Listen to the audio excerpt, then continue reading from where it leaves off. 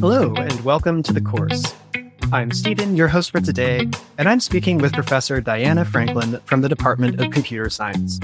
Professor Franklin leads the Computing for Anyone Lab and co-leads the Q12 partnership, focusing on teaching computer science and quantum computing to young students and creating equitable learning experiences.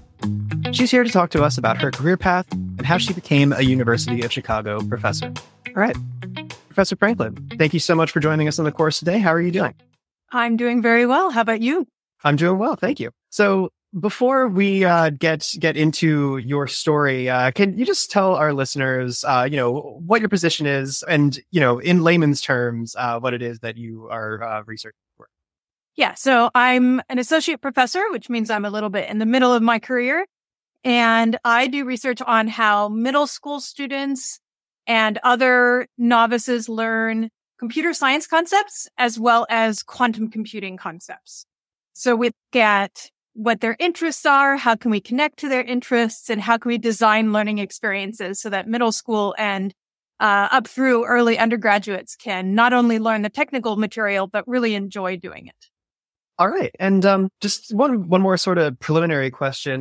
Can you just sort of quickly give us an overview of your career, starting in undergrad and up through present? What institutions have you attended and what roles have you held? Yeah, so I went to college at University of California, Davis, and I started out majoring in math, but because I wanted to be a teacher. And then I decided that if I was computer science, that would give me flexibility. I could either be a teacher or I could have a financially stable career in a company. So I switched to computer science and always sort of was undecided which way to go. And then I ended up, by the time I graduated, I felt like I'd learned a lot, but I felt like there was so much more to learn. So I decided to get a PhD. I first went to University of Illinois and got my master's there. And then I actually came back to Davis to finish my PhD. And I specialized in computer architecture, which is chip design. And even as I was getting my PhD, I had enjoyed my summer internships. I did 2 summers at Hewlett-Packard. And so I figured, well, if I don't get a job in academia, I'll still be happy in industry because I really enjoyed it. But it's harder to get jobs in academia. So I first went for jobs in academia. And I didn't know whether I wanted a research school or a teaching-oriented institution. And so I applied to both. And I just really loved the first job I chose, which was at Cal Poly San Luis Obispo. And so I was a professor there. And it's a primarily undergraduate institution. So we had no PhD students. I did research with professors at research universities as opposed to having a full research group myself. And then I got to really focus on teaching and all of the other professors. We would talk about teaching and lunch together. It was such an amazing educational environment. And my plan was that after I got tenure, I would switch to computer science education research. So instead of researching about building computers, I would research about how kids learn computing concepts. And so that's what I did. And then I got married, and my husband worked at UC Santa Barbara. And so I ended up being able to get a position there. And I was a teaching-oriented position. So I wasn't a traditional research faculty member. I was a teaching faculty member. And that's when I started really taking off with the computer science education research because they have a school of education. And I started working with a professor there in education, and we took her education expertise and my computer science expertise, and I completely fell in love with computer science education research. I would think about it as I was falling asleep. I would think about it in the shower, just all the things we could build and how much fun the kids could have and how should we be doing this. And so eventually my research program outgrew my position because as a teaching position, I had double the teaching load and double the service load of a research professor. And so my husband and I went on the market, and that's how I ended up at University of Chicago. So now I'm tenured again in computer science education research. So I sort of had to restart my career and go through that process again. And so, but now I get to do what I fell in love with, which is computer science education research. Cool. Yeah, that's really interesting to make that leap, kind of midstream. And I want to get into that, but I also want to back up further into your biography. You've used the word teach or teacher or teaching many times. I lost count in that last answer, and I'm curious. I mean, was that always somewhere in your mind? Did you always want to be teaching?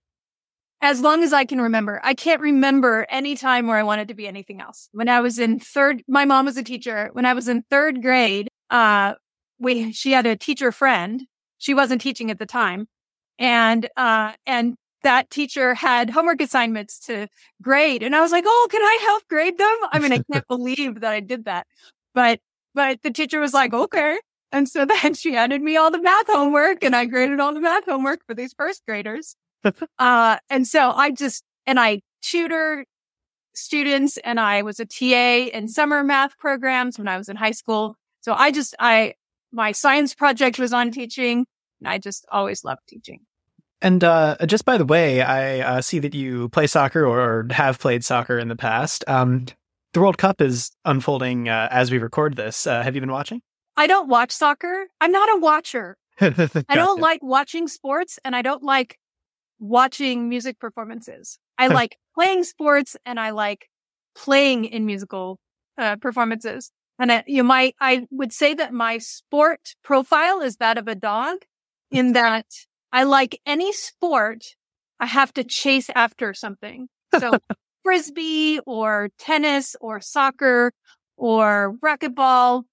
I'm really into ball and thing sports. Yeah. Okay. You're a retriever by nature. Yeah. That's funny.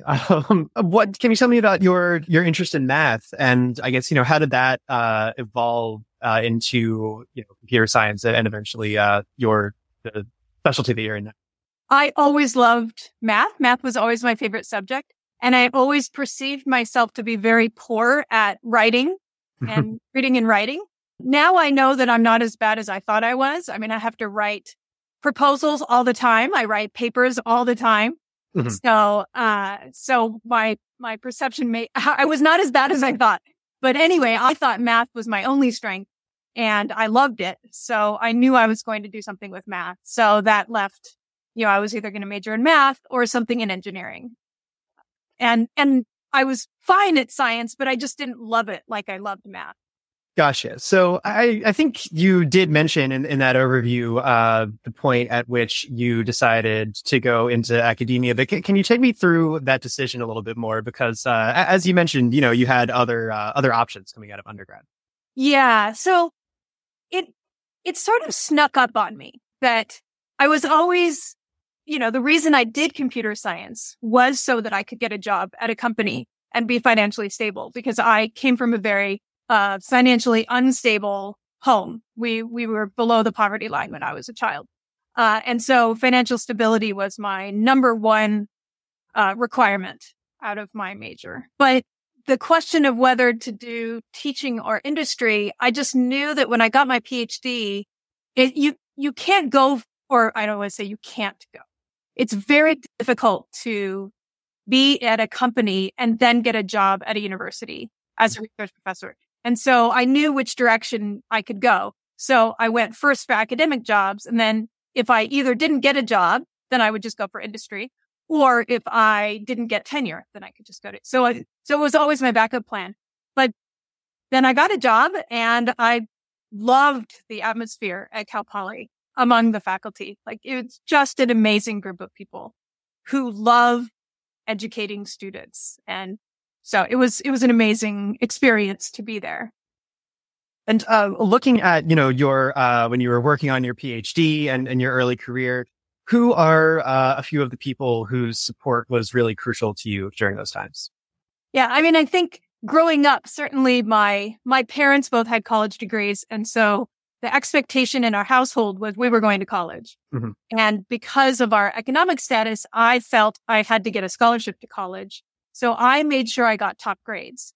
And that ends up making it so you can go to grad school, right? I had a scholarship in undergrad that I had to keep my grades up for, or I would lose, mm-hmm. So it's like, it was sort of this thing where I always had to be the best or near the best for economic reasons because I was scared of losing my opportunities. And because of that, that opened up so many more opportunities than I could ever have imagined. And so I really credit my family with sort of putting me on that path. Once I got into academia, my husband has been such an amazing support. We've gone on the job market twice because my position was not a regular research faculty member position. And I had too many non-research responsibilities. And so he's just been so supportive. He moved to Chicago because of my desire to have a job that would allow me to do more research. And so, yeah, even on a day-to-day basis and major life decisions, he's been such an amazing support for me.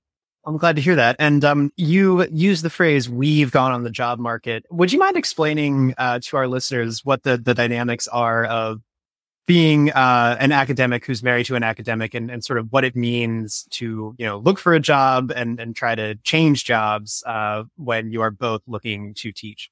Right. It is quite challenging. It's called a two-body problem. And some universities are very, very good about it. Like Santa Barbara is very, very good about it.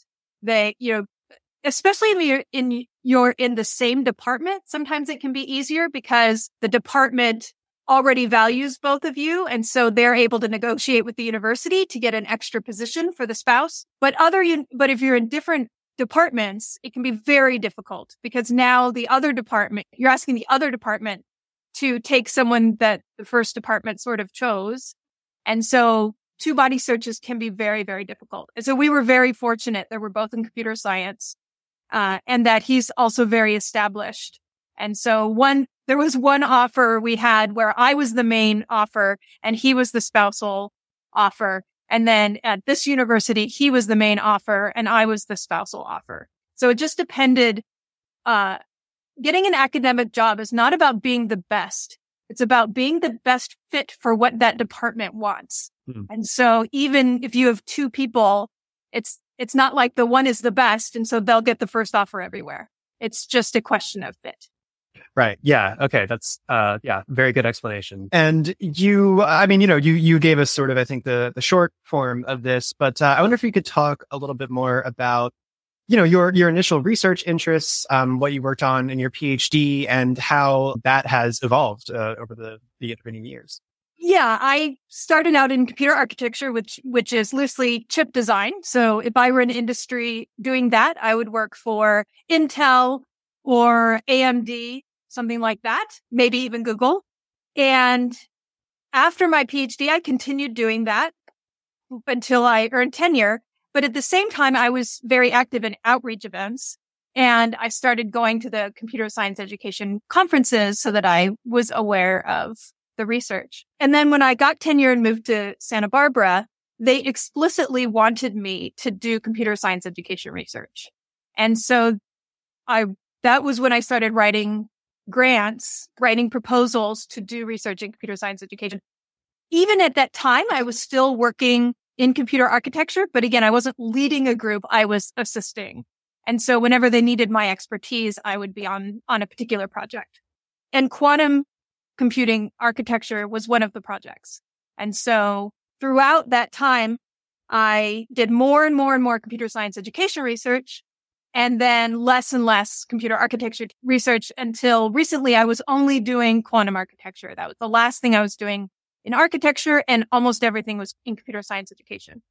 And then 5 years ago, we proposed a very, very, very large grant on quantum computing. And it's so large that it had a very major education and outreach component. So I started leading that.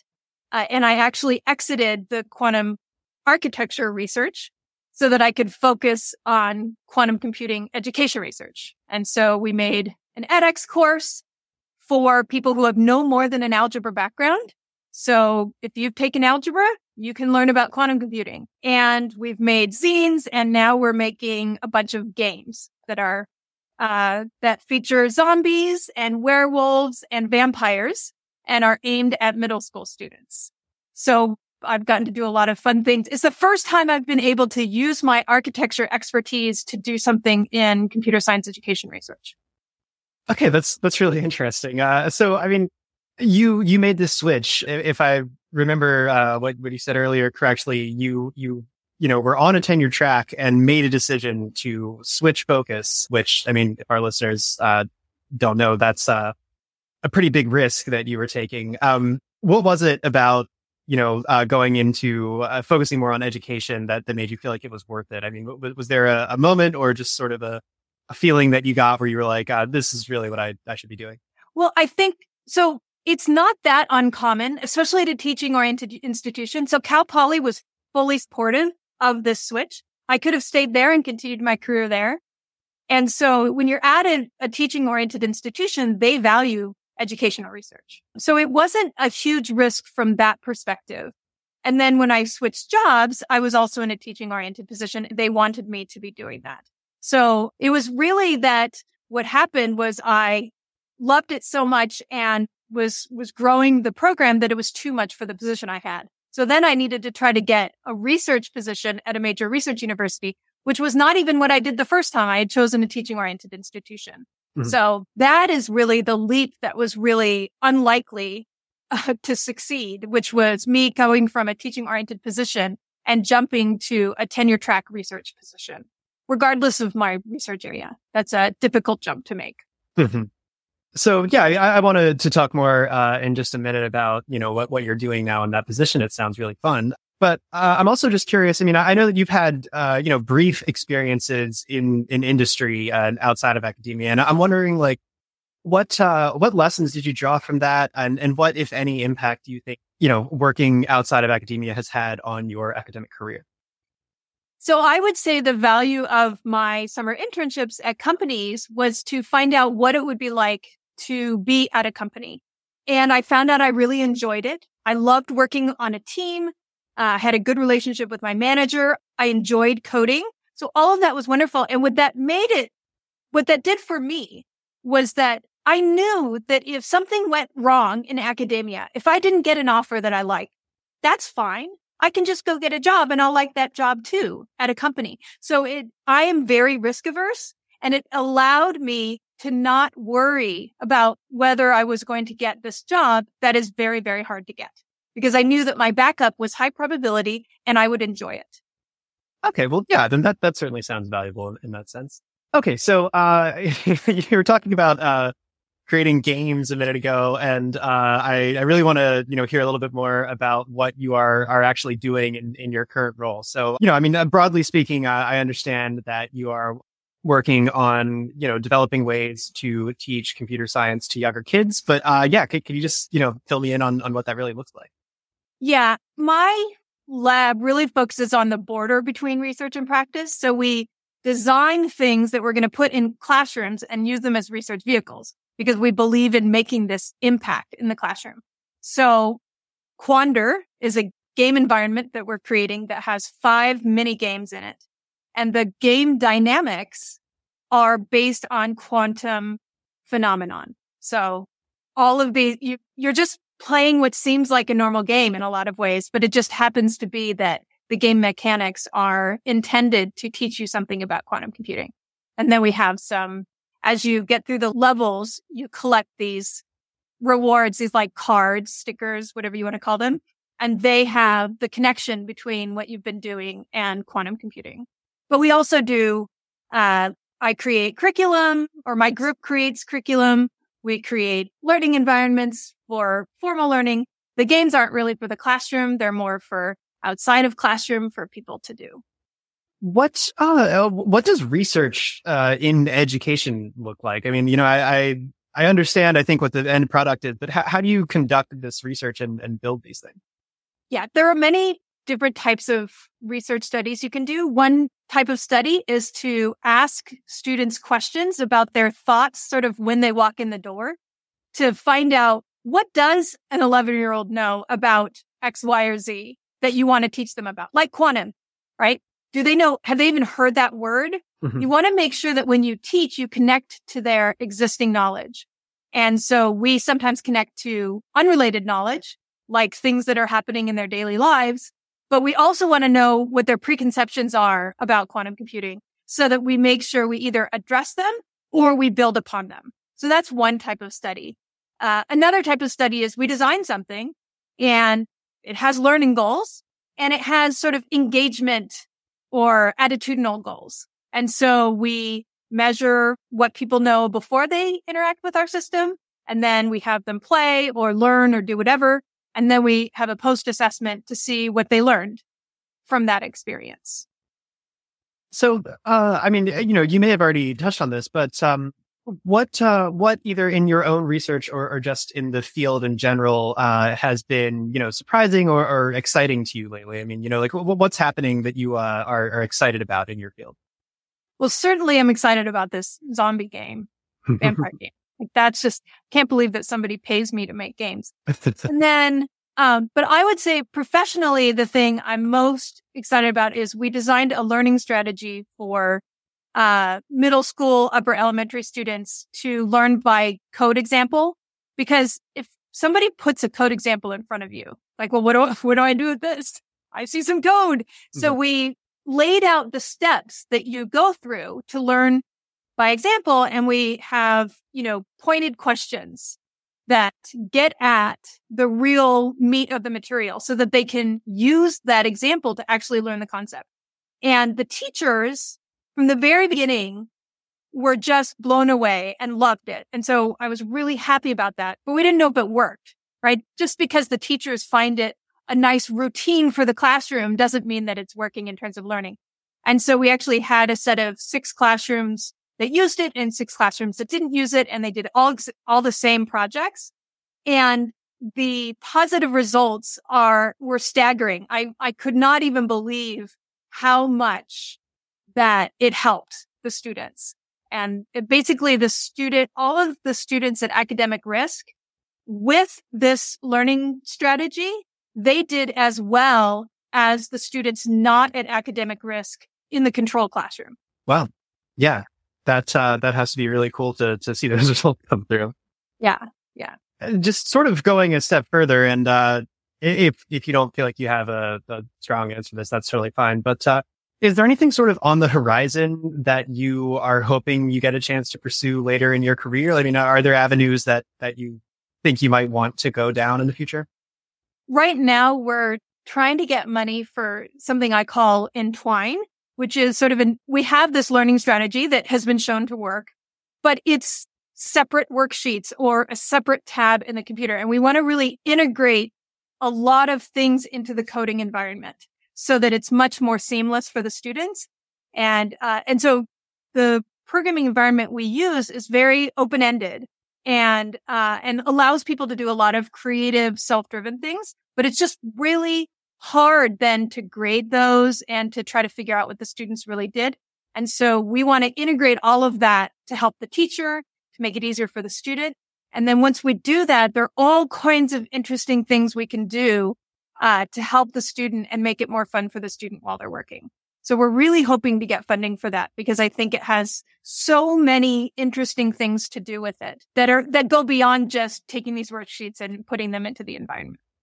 That sounds very cool. You have mentioned a lot of, what sounds like very enjoyable stuff that you get to do in your work. One question we've been asking people is, what is the least fun aspect of this job? I mean, is there anything that you just don't particularly care for in this role? I mean, I think, luckily UChicago students are by and large very diligent and mature. Mm-hmm. But, whenever you're working with 50 students, random students, you get students who are going to complain about things that are normal practice. And so just dealing with those negative, I don't enjoy negative interactions with students. And so I would say that is the biggest thing. And I think if you work at a large public school where the class sizes have grown significantly, it's when I was at Santa Barbara, by the end, I was really enjoying my job less and less and less because your positive interactions don't scale. You can only have so many positive interactions with students, but the number of negative interactions is dependent on the number of students because those you are required to respond to. Yeah. And so it just really took the love of teaching out of me. So that's the part I don't like about my job is the negative interactions. But here anyway, they're they're few and far between. So I really am mostly having positive experiences in my job now. Well, good. I'm glad to hear that. So I have two more questions just to wrap up. One of which is, what would your advice be for people who are considering entering your field? I would say my biggest piece of advice is that you should think about being collaborative instead of competitive, because jobs in academia, a lot of people think, oh, I need to be the best. So I need to be better than all the people around me. So I can't work with them because that would share credit. But as we found out in our two-body searches, it's not about who's the best. It's about fit. And so you want to be collaborative. And those people that you're collaborating with are going to be your friends and colleagues for the rest of your career. So it's really good to make friends and work together so that you can support each other through your whole career. Is it hard not to feel competitive, though? Because, I mean, when you're, right. I mean, you are sort of competing for jobs and resources sometimes, right? But then, I mean, as you said, you also can't go it alone. Right. So of course, there is some level of competition. It's really that if you act as if it's just competitive, you are going to lose out. And so it's better to be more balanced. Yes, you need to lead something and they need to lead something. Maybe you don't want to do everything together, but you should also be helping each other and collaborating so you can be on more projects and get more publications. So the advantages of being collaborative are significantly higher than the advantages of being competitive, where you work by yourself and try not to let other people steal your ideas. You don't want people to steal your ideas, but you can do this in a collaborative way that helps both people. Yeah. That makes a lot of sense. Well, okay. Our last question to sort of end on a high note is, what do you find most fulfilling about what you do? The positive interactions and the positive feedback. We run professional development workshops with teachers, and the teachers are all wonderful. When we, put something out in the field and we get positive feedback from teachers, when I get emails from students a year or two later that say that what they learned in my class positively impacted their careers, those are the things that I live for. Thank you, Professor Franklin, for your time today. And course takers, if you enjoyed listening to today's interview, please check out the other ones. Leave us a comment, subscribe, follow, and share this episode with your friends and family. You can find out more about the University of Chicago through uchicago.edu or the university's campus in Hong Kong through uchicago.hk. Stay tuned for more. See you around.